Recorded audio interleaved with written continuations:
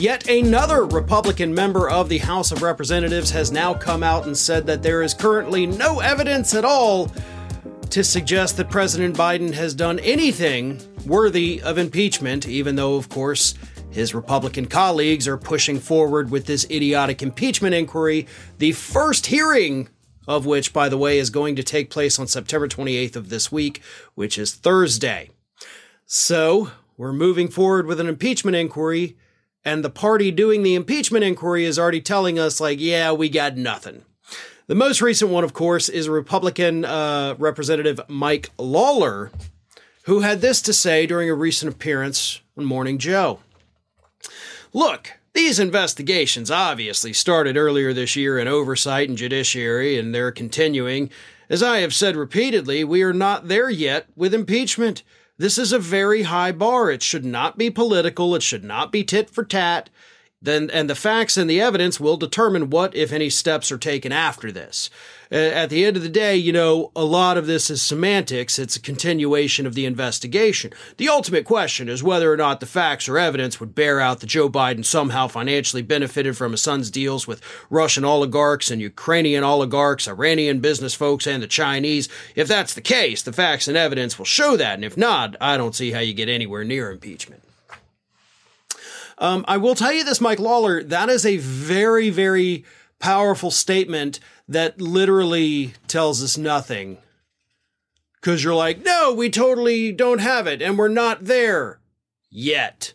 But let's see where it goes. And if it goes nowhere, then, you know, we're going to not go anywhere. But if it goes somewhere, we're totally going somewhere. But it may not, and we don't know. And it could, but it may not, but it hasn't so far. What are you saying? Like, you literally admitted you don't got it. We've had 8 months of investigations, 8.5 months at this point, and you don't got it. You guys are like, well, we got to get our hands on the banking records. You've had the banking records. Hell, y'all have even had President Biden's emails from when he was vice president. That was actually revealed at the end of last week. James Comer's had the emails and hasn't found anything. So what the hell are y'all doing besides wasting everybody's time? And again, Lawler clearly states they don't have the evidence, but he's trying to wishy-washy himself, trying to play both sides like, I mean, there's probably nothing there, but there could be something there. And if there's something there, we're going to go there. But if not, we're not going there, right? Like, hey, we're just asking questions, right, Lawler? Isn't that what you're really trying to say? Like, we're just asking questions. No, y'all been asking questions for 8 months and haven't come up with anything. There is no doubt in anyone's mind that this impeachment inquiry is a political stunt by the Republican Party. The only people who doubt that, of course, are the Republican Party themselves, the voters out there that y'all have brainwashed, but even y'all don't buy into it. You guys know this isn't going to do anything. Matt Gaetz has admitted this is only about tarnishing Biden's image with the American voters. Marjorie Taylor Greene has pretty much made it clear that this is retribution for what happened to Donald Trump. Do I need to go on, or do you have a clear enough picture of what the hell is really going on right now? Now, I will also say, by the way, I'm in the same camp. If there's something there, go there. But I'm not going to be like, we need to launch this fishing expedition to find it. That's idiotic. Y'all already went fishing, and you didn't catch anything. And all the people you called to give you all the dirt were like, hey, by the way, Biden wasn't involved in any of this. Like, your own star witnesses have literally told you that that man in the White House wasn't a part of any of it. So you're going fishing again. We've already told you there's no fish in the pond, but you're like, I'm going to cast out one more time, right? Because you never know what's lurking beneath. Except for the fact that we've already dragged the pond and there's nothing there.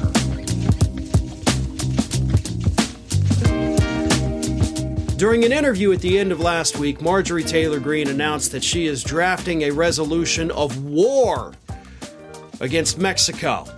Well, specifically kind of the Mexican drug cartels, even though that is more of an abstract concept and the United States Constitution doesn't allow for a declaration of war against a concept. You know, you actually have to have a real defined, with borders, enemy in order to declare war. But Marjorie Taylor Greene says, to hell with it. We're bombing Mexico, baby. Here's what she told Charlie Kirk.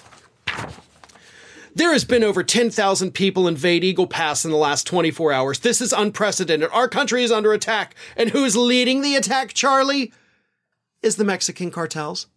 And so I'm announcing on your show that I would like to get Washington to realize who our real enemy is to the American people. And that is the Mexican cartels, not the Mexican government, not the Mexican people.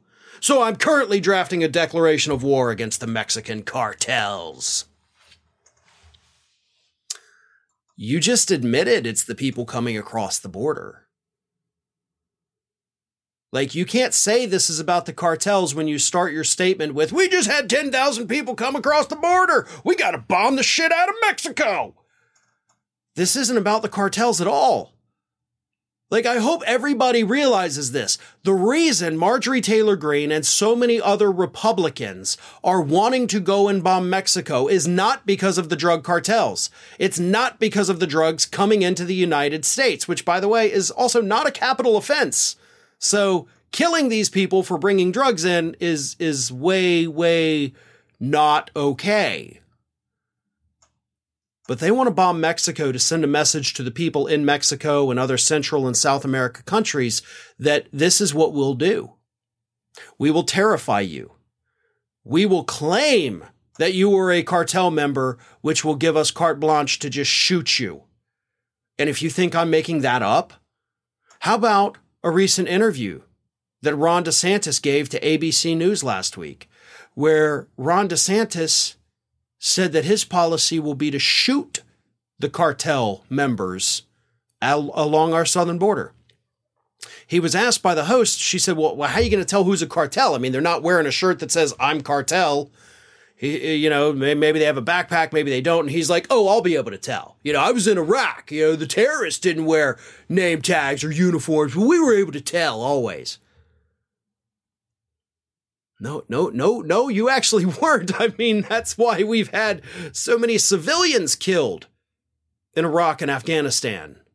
I mean, don't pretend for a second like we're just totally great with only taking out the bad guys, which brings me back to my original point. The war on terror that Ron DeSantis is talking about, where we totally could tell who was a terrorist and who was not. It was a war on a concept, but it was also never officially a, congressionally authorized declaration of war. But because of the AUMF, we allowed the federal government to use the military to go out there and take out this concept where anyone you didn't like, you just slap that label on them and then you kill them. And you're like, well, there was a terrorist, right? Oh yeah, we killed some civilians there, but we thought they were terrorists. And that is exactly what Republicans are now pledging to do along our southern border. Oh, we're just going to kill, because they're all cartel, right? Oh, that 5-year-old child that's coming across with his little, Paw Patrol backpack. Well, clearly, they're using the kids as the mules. They stuff the drugs in there. The kids don't even know. So we got to pop one in their forehead, right? That's what this is about. They just straight up want to kill people.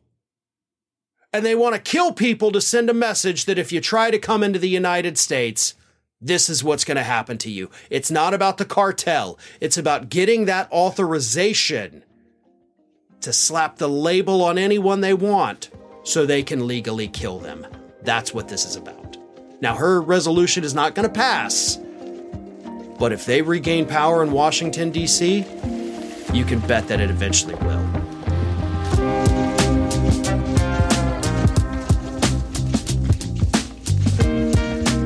Donald Trump has been trying to make a big statement over the last couple weeks about how, yes, even though he's old, he is not mentally incompetent, unlike, as he's pointed out, the people like Biden or the people like McConnell or Feinstein or Pelosi.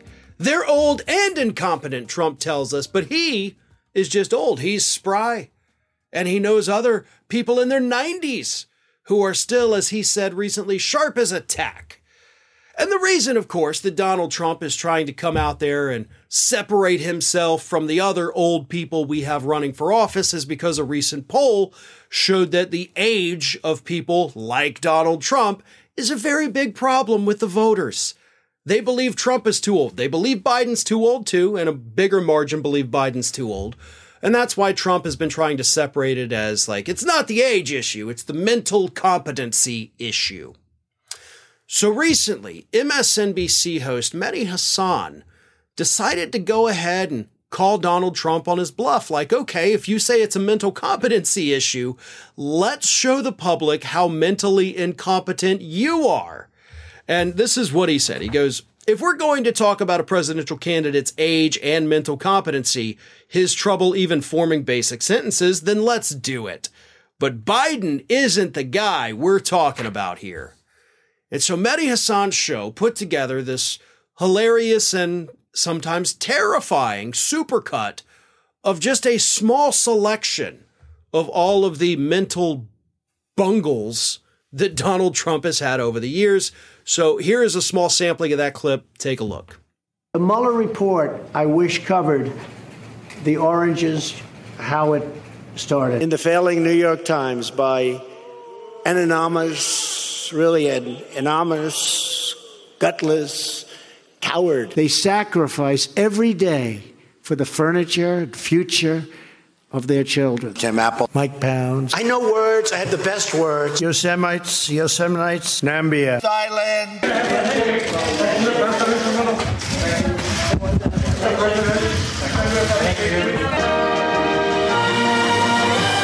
You have voter ID to buy a loaf of bread. The Democrats. Ooh, there was a mosquito. I don't want mosquitoes around me. I'm a very stable genius.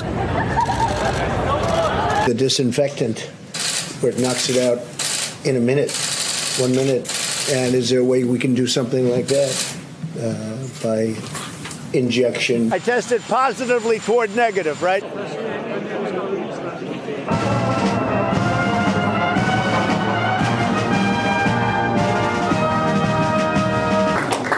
Thank you, everybody. Yes, I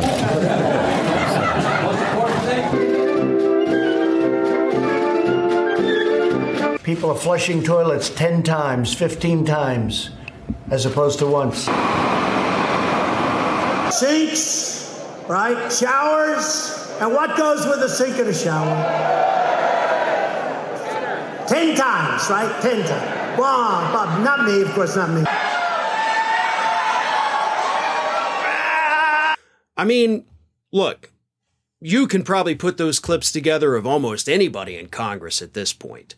But I do like what Hasan and his show have done here, because it does remind the public of how dangerously incompetent Donald Trump was as the president of the United States. Being unable to pronounce certain words, not knowing, and this is the more important one, how to behave himself like a human being while meeting with foreign leaders. We saw the clip there with him, with Merkel. We saw him with Queen Elizabeth, and he doesn't know what to do. I mean, this is a real problem. But I want to go beyond the mental competency, right? Because to be honest, I don't think either Biden or Trump are just mentally incompetent. Like, I don't think either of them are. And that's why we need to go to the next stage, because Trump always brags about, I passed that mental acuity test and I challenge my rivals to take the mental acuity test. It's not about mental acuity, right? It's not about being able to draw the hands on a clock or person, man, woman, camera, TV. We need the psychological evaluations, because that is where Donald Trump falls way behind the rest of the pack. And how do we know that? Well, we know that because we had an unprecedented number of mental health professionals, dozens and dozens and dozens of them, warning us throughout the entirety of the Trump administration that this man, psychologically speaking, is not fit to be president of the United States. It wasn't an attack on how sharp he was. It wasn't an attack on his mental competency. It was an attack on his psychological state. And that's the more terrifying part. Okay? Because these mental health professionals, and they put out a wonderful book, The Dangerous Case of Donald J. Trump. They told us that it's his clinical narcissism and these other diagnosable mental issues that Trump has. Those are the reasons why his mental competency should be brought into question. Those are the reasons why we should be scared of this guy being president of the United States. It's not because he forgets where he is at times. It's because of the reasons why he does certain things. That's getting into the psychology of it. Now, of course, these individuals were unfortunately not able to psychoanalyze Donald Trump with him, on the couch. They didn't get to look at any CT scans of what was happening inside of his brain, but they know what they see on television. They see the clips like the one that Mehdi Hasan and his show put together right there, and they're able to form these, rudimentary, very basic analyses, I guess we'll call them, because they're not diagnoses, but they're analyses. And that's what happened here. But even if we just bring it back to the mental competency, yeah, we could show clips like that all day of Donald Trump fumbling his words, going off and ranting and raving and not being able to complete a sentence without going down 8 different rabbit holes. I do believe to a degree there's some mental decline there. And, maybe it's unpopular. Maybe y'all don't want me to say this, but I do believe there's a little bit of decline with Biden as well. And mostly it's just a slowing down with Biden. I'm not saying that there's, any kind of actual illness or condition that's doing it. I think it's just age, and I think he's just slower. He talks a little bit slower than he used to.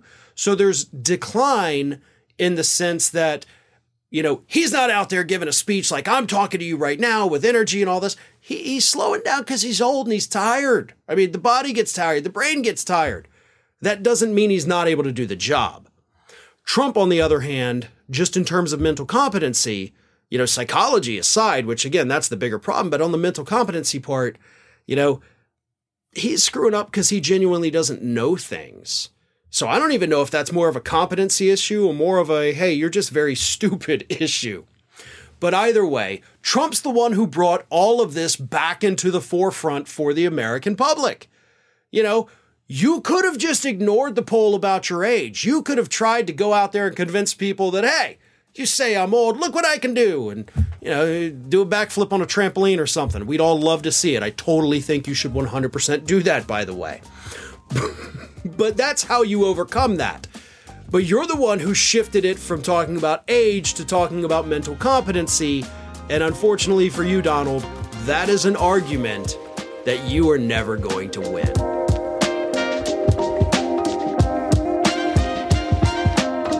Thanks for listening to today's Fair and Balanced Daily. Stay up to date with all of our content by finding us on YouTube at youtube.com/fairandbalanced and follow me on Twitter, Facebook, and Instagram at Fair and Balanced.